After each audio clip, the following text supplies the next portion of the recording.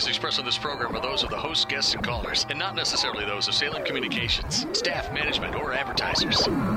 Beg of you, you need to stand against the evil that's plaguing our nation. If you don't like abortion, don't have one. The only thing that can be said to be objective truth is that there is no objective truth. Like, you kill a baby fetus, the same thing as killing any old inanimate object. I would argue that we certainly are not all created equal. Mark is training a new generation of leaders. To take on the culture of death and win. You young people, it's your movement now. It's not your parents anymore. The blood that is shed cries out to God from the ground for justice. And now, here's Mark. So how should Christians respond to the COVID-19 crisis? That's what we're going to be talking about today on the Mark Harrington Show with yours truly, your radio activist and voice of resistance, Mark Harrington. You can find out more about our radio program by going to markharrington.org. That's markharrington.org. And also, I am the president of Created Equal, the organization that raises up the next generation of leaders. We go to high school and college campuses all over the country debating abortion. And like many of us, we've had to pivot during this time because the colleges are closed, the high schools are closed because of COVID-19. But that does not stop the mission of Created Equal, and we're continuing to do what we can to defend the unborn. So we're going to be talking about COVID-19, and I've been discussing this over the last couple of weeks because, you know, what else is there going on in America right now? This is the big thing that we are facing. And Christians are trying to navigate these difficult waters. You know, it seems to be we're on one extreme or the other. And we're going to try to discern the right way forward today. Because what we're seeing across America now that there's this attempt to begin to open the economy, like the economy has ever really closed entirely, or open the country, which really the country never totally shut down. But having said that, there are protests, there are states and governors deciding to open up their economy again. And we want to talk about this today with my good friend Scott Klusendorf. And Scott's the president of Life Training Institute. And he recently, his article, his piece was published in the Christian Research Institute entitled COVID-19, Do Pro-Life Principles Require a Sustained Shutdown of the Economy? Who decides? Scott, thanks for being on the program today. Great to be with you, Mark. Listen, I mean, I saw this, the article that you wrote here on the Christian Research Journal, and obviously very impressed. I think it's a very scholarly piece dealing with this. I don't think a lot of Christians are even thinking in these terms. But what I'd like to do is there's several questions that you answer in this piece that I think are really key to Christians understanding what we should be doing during these times. And let me start out. I just want to quote, and you quote Russell Moore in your piece here, and I think it's instructive on how we can go about discussing this today. And you basically, Russell Moore, of course, is he's with the Ethics and Religious Liberty Council, and he was published in the New York Times. And he basically said that Christians need to virtually abandon any consideration of opening up the economy and remain sheltered in place. He says, and I quote, "Each human life is more significant than $1 trillion gross national product. Stocks and bonds are important, yes, but human beings are created in the image of God." Again, that's Russell Moore of the Ethics and Religious Liberty Council. And so I want to start out and just ask you, Scott, in this, this piece that you got published here at the Christian Research Journal, it sounds like what Moore is saying, that we have this dichotomy or this false choice between preserving life and opening the economy, or continuing to give people jobs and helping businesses have, get back to work. Is there such a thing, or is it a false choice, I guess is the question, because it sounds like to me what he's saying is we have to err on the side of life, quote unquote, which means that we need to keep the economy shut down. Yeah, his response poisons the well because it presents a false choice. Look, pro-lifers who are concerned about the economy are not so heartless that we're going to throw Granny under the bus to save our stock market options. That's just silly, and it poisons the well. Rather, what we're saying as pro-lifers is this: given the pandemic we've been dealt, what is the best way to go to save the most number of lives? Is it to remain shut down in place, or is it to go ahead and open the economy and allow for people to get back to work, thus promoting the general good in a better way? That's really what we're arguing. We're not putting profits above lives. We're asking, how can we save lives given the pandemic we've been dealt?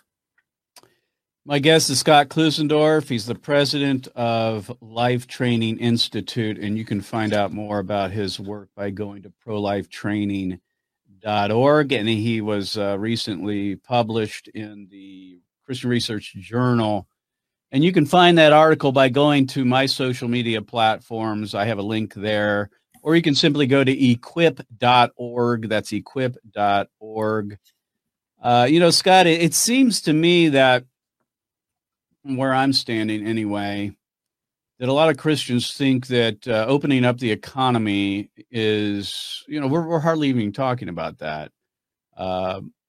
And however, there are protests starting to mount across the country. People saying, no, I think we need to be opening the economy. And in your own home state there in Georgia, as you well know, your governor, Brian Kemp, has plans to reopen the economy, at least some of the non-essential businesses, at least they were considered non-essential at some point, like gyms and barbershops and those kinds of things. And yesterday at President Trump's daily press conference, he said he strongly disagrees with your governor. How do you see it? I mean, you're a resident there in Georgia. How do you see it? Well, I hope the governor succeeds in opening up as much of the state as he can. And I'm disappointed the president threw the governor under the bus. Yeah. I think overall the president's done a good job leading this nation. So don't take that as a general critique. But in this case, I think he missed the point. And here's the point I think a lot of Christians miss. And I think it's a point that our president missed. There is a principle in philosophy known as the precautionary principle, and it goes like this, Mark. Mm-hmm. We should always aim to reduce a catastrophic event and get the reduction of that possibility as close to zero as possible. So in this case, with a virus that can develop into COVID-19, that can put lots of people at risk, and if you get it and you happen to have underlying medical conditions and you happen to be elderly, this can be a devastating illness to have. And so the precautionary principle would say we ought to do all we can to limit that catastrophic result from happening. And shelter in place guidelines certainly are consistent with that principle. But the precautionary principle points more than one way.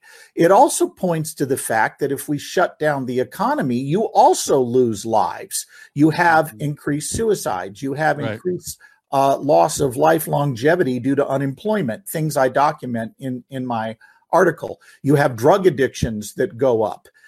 You have poverty worldwide that goes up because economies are shut down. This, too, is a catastrophic result we ought to aim to minimize and get as close to zero as possible. So a Christian who looks at this and says, listen, I'm pro-life, is not necessarily inconsistent with his pro-life principles to say we need to talk about opening up the economy. You are not, when you make that suggestion, wrongly choosing profits over lives. You're asking the question, how can we best promote human flourishing, best promote the common good, and best save lives given this pandemic we've been dealt? My guest again, Scott Klusendorf with Pro-Life Training. He's the president of Life Institute or Life Training Institute. And you can find out more by going to prolifetraining.org. And we're talking about Mark, this. Just one quick correction. That's actually prolifetraining.com. .com. Sorry. Well, yeah, I shouldn't know that. I've only known you for 30 years. No, that's all. It's a small thing. It's a small thing. Exactly. So he's published in the Christian Research Journal on this piece here, talking about whether a sustained shutdown of the economy follows our pro-life principles. And I really exhort everybody listening to this program to read this piece. It's on my social media platforms. I think you'll be challenged by it. We're not hearing a whole lot of this side of it, and I think it's important that we do. One thing in the piece that I think is very challenging, Scott, is, when this whole thing broke, in January, February, March, whatever, all these months now, we have Dr. Fauci and Dr. Birx, and we have our own here in our state of Ohio, we have Dr. Acton, and they're the experts, right? Supposedly. And, for the most part, I say, listen, they've done as good a job as you can imagine in trying to navigate these uncharted waters. I mean, we've never been down this road with this type of a virus and pandemic. But what you bring up in this piece, I think, is really challenging to us. And that is, and I want to ask you this question: do doctors have a corner on how we structure society during this pandemic, or can we listen to other voices? Because I think what we're finding is we listen to the doctors and we just follow them. We're not thinking about the implications that these the positions that they're taking might have in the overall scheme of things in the country. And I think that's a very challenging thought, because obviously we should be listening to our experts. Well, you're exactly right, Mark. Doctors absolutely have the authority to tell us how a disease works on the human body and what treatments are best for treating the human body against that disease. I'm not one of those who says, listen, doctors, we shouldn't even be listening to them. They're overreaching. Well, they may be overreaching, but they still are a valuable voice in this discussion. And we'd be in a world of hurt without them. So let's not be too quick to throw the doctors under the bus, but you are absolutely right. There are limits to what they can bring to this discussion. There are philosophical questions that go beyond a doctor's ability to give expert advice. And telling us what we should do with the economy is one of the areas where they go way beyond their field of expertise. Look, a physician would never allow an experimental treatment for some disease if it hadn't been tested for a number of years, in some cases tested for decades, before they will accept it as a safe alternative to treating a disease. And yet doctors with no experience in philosophy, no experience in economics, are then telling the nation you have to adopt draconian economic policies that put millions of lives at risk.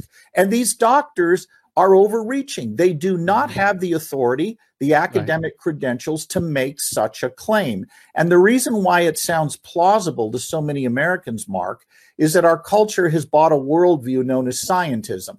Scientism basically says that the only truth that counts objectively is science. Everything else is mere personal opinion.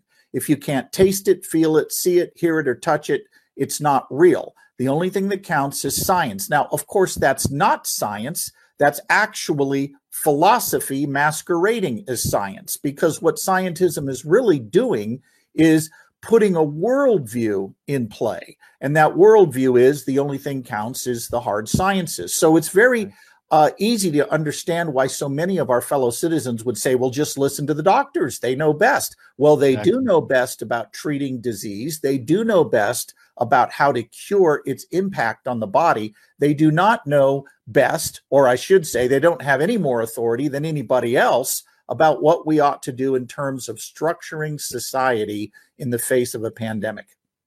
Having said that, Scott, there are a lot of experts that don't agree with the experts that you're seeing on TV, like Dr. Fauci and Right. Dr. Birx. There are a lot on the other side saying this whole stay-at-home thing, the shelter in place, is actually fueling or at least not doing what they said it was going to do, and causing more problems. Where do you stand on that? I know you're not a medical doctor or expert on medicine and all that. But I kind of, I look at this and we say, we're locking down the country and not leaving our homes. We shut down all these businesses. There are a lot of other experts, medical people too, that say that was the wrong move. Well, you're absolutely right. I'm not qualified to comment on how the disease spreads, but I'm as qualified as anybody else to give my take on what we do in terms of structuring society. Mm-hmm. And I think there have been some disastrous results that have happened, and I outline them in the article as a result of these shutdowns. I mean, Delta Airlines slashing 85% of its capacity. As of right now, 33,000 employees in my hometown with the world's biggest airline on unpaid leave due to this. Then you look around the country and you look at the estimates coming from the Federal Reserve Bank in St. Louis, and they are estimating we might be looking at 47 million unemployed Americans. Now, Dr. Fauci says, well, that's an inconvenience. We just have to accept it. Excuse me, that's not an inconvenience. That is an unmitigated disaster that has dramatic and negative impact on human life. And that's where I think doctors get tunnel vision. They tend to look at things strictly through the narrow lens of their own profession, and they lack the intellectual tools to look at this in a broader perspective. And that's why in the article, I argue that we need to have voices beyond the hard sciences weighing in on how we respond to this pandemic.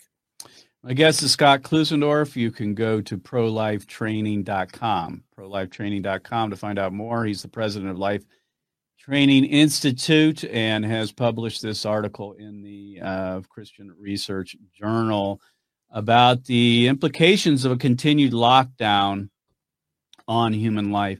Scott, I want you to comment on the so-called protesters, if you want to call them that, that are, raising their voices at state houses around the country. This Saturday, we have a large protest here in Ohio. And these are people that are unemployed. They're losing their businesses, and they're coming out and saying they want the economy opened back up. Mm-hmm. They want their jobs back. Right. And what I find is, you get mostly the mainstream media trashing them and telling them, they need to follow the experts. These aren't just protesters. These are basically good, hardworking Americans who just want to get back to work. Where do you stand on all of that? Well, again, my article doesn't deal with the religious liberty aspect of it or First Amendment aspect of this, though it's an important part of it. In my piece, I'm strictly dealing with two questions. Do doctors have primacy in setting public policy in the face of a pandemic? And do we violate pro-life principles for arguing that we need to open up the economy? But since you asked, I'm with the protesters who want to go back to work. Look, it's real easy for people who are still getting paychecks from the government or who are in academia or who are in the media. They're getting paid. It's easy for them to sanctimoniously critique people who are wondering how they're going to feed their families tomorrow. And quite frankly, I understand where these people are coming from, and I get why they're there. They're not bad people. They just want to eat.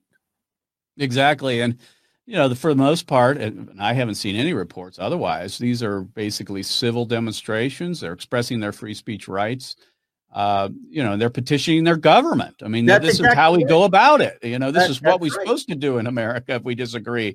You might disagree with their position, but right now, as far as I can tell, they're behaving themselves pretty well, despite some of the pretty harsh measures that some of these states have and other law enforcement have brought upon law-abiding citizens.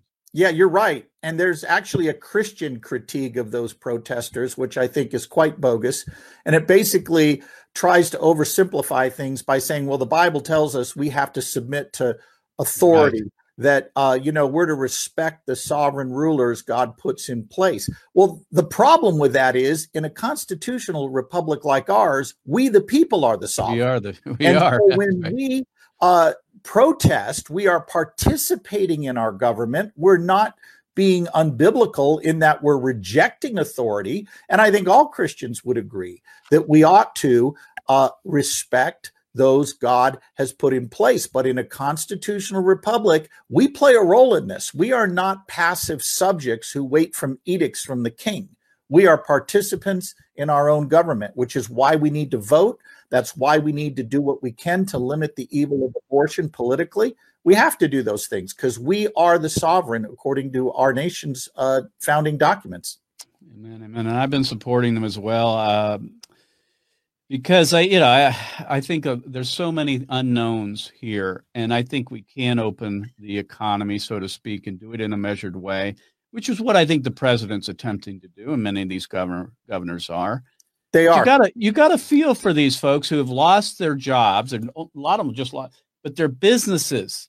These are their livelihoods. They've spent, some of them, their entire lives building these small companies and these small businesses. And some of them may never open up again unless we get back to work. That's exactly right. And if we really care about the poor, Mark, yeah, we're going to do more than just have a heart for the poor. We need to do what J. Wesley Richards recommends. We need to have a mind for the poor. We have to actually want to do what will help them.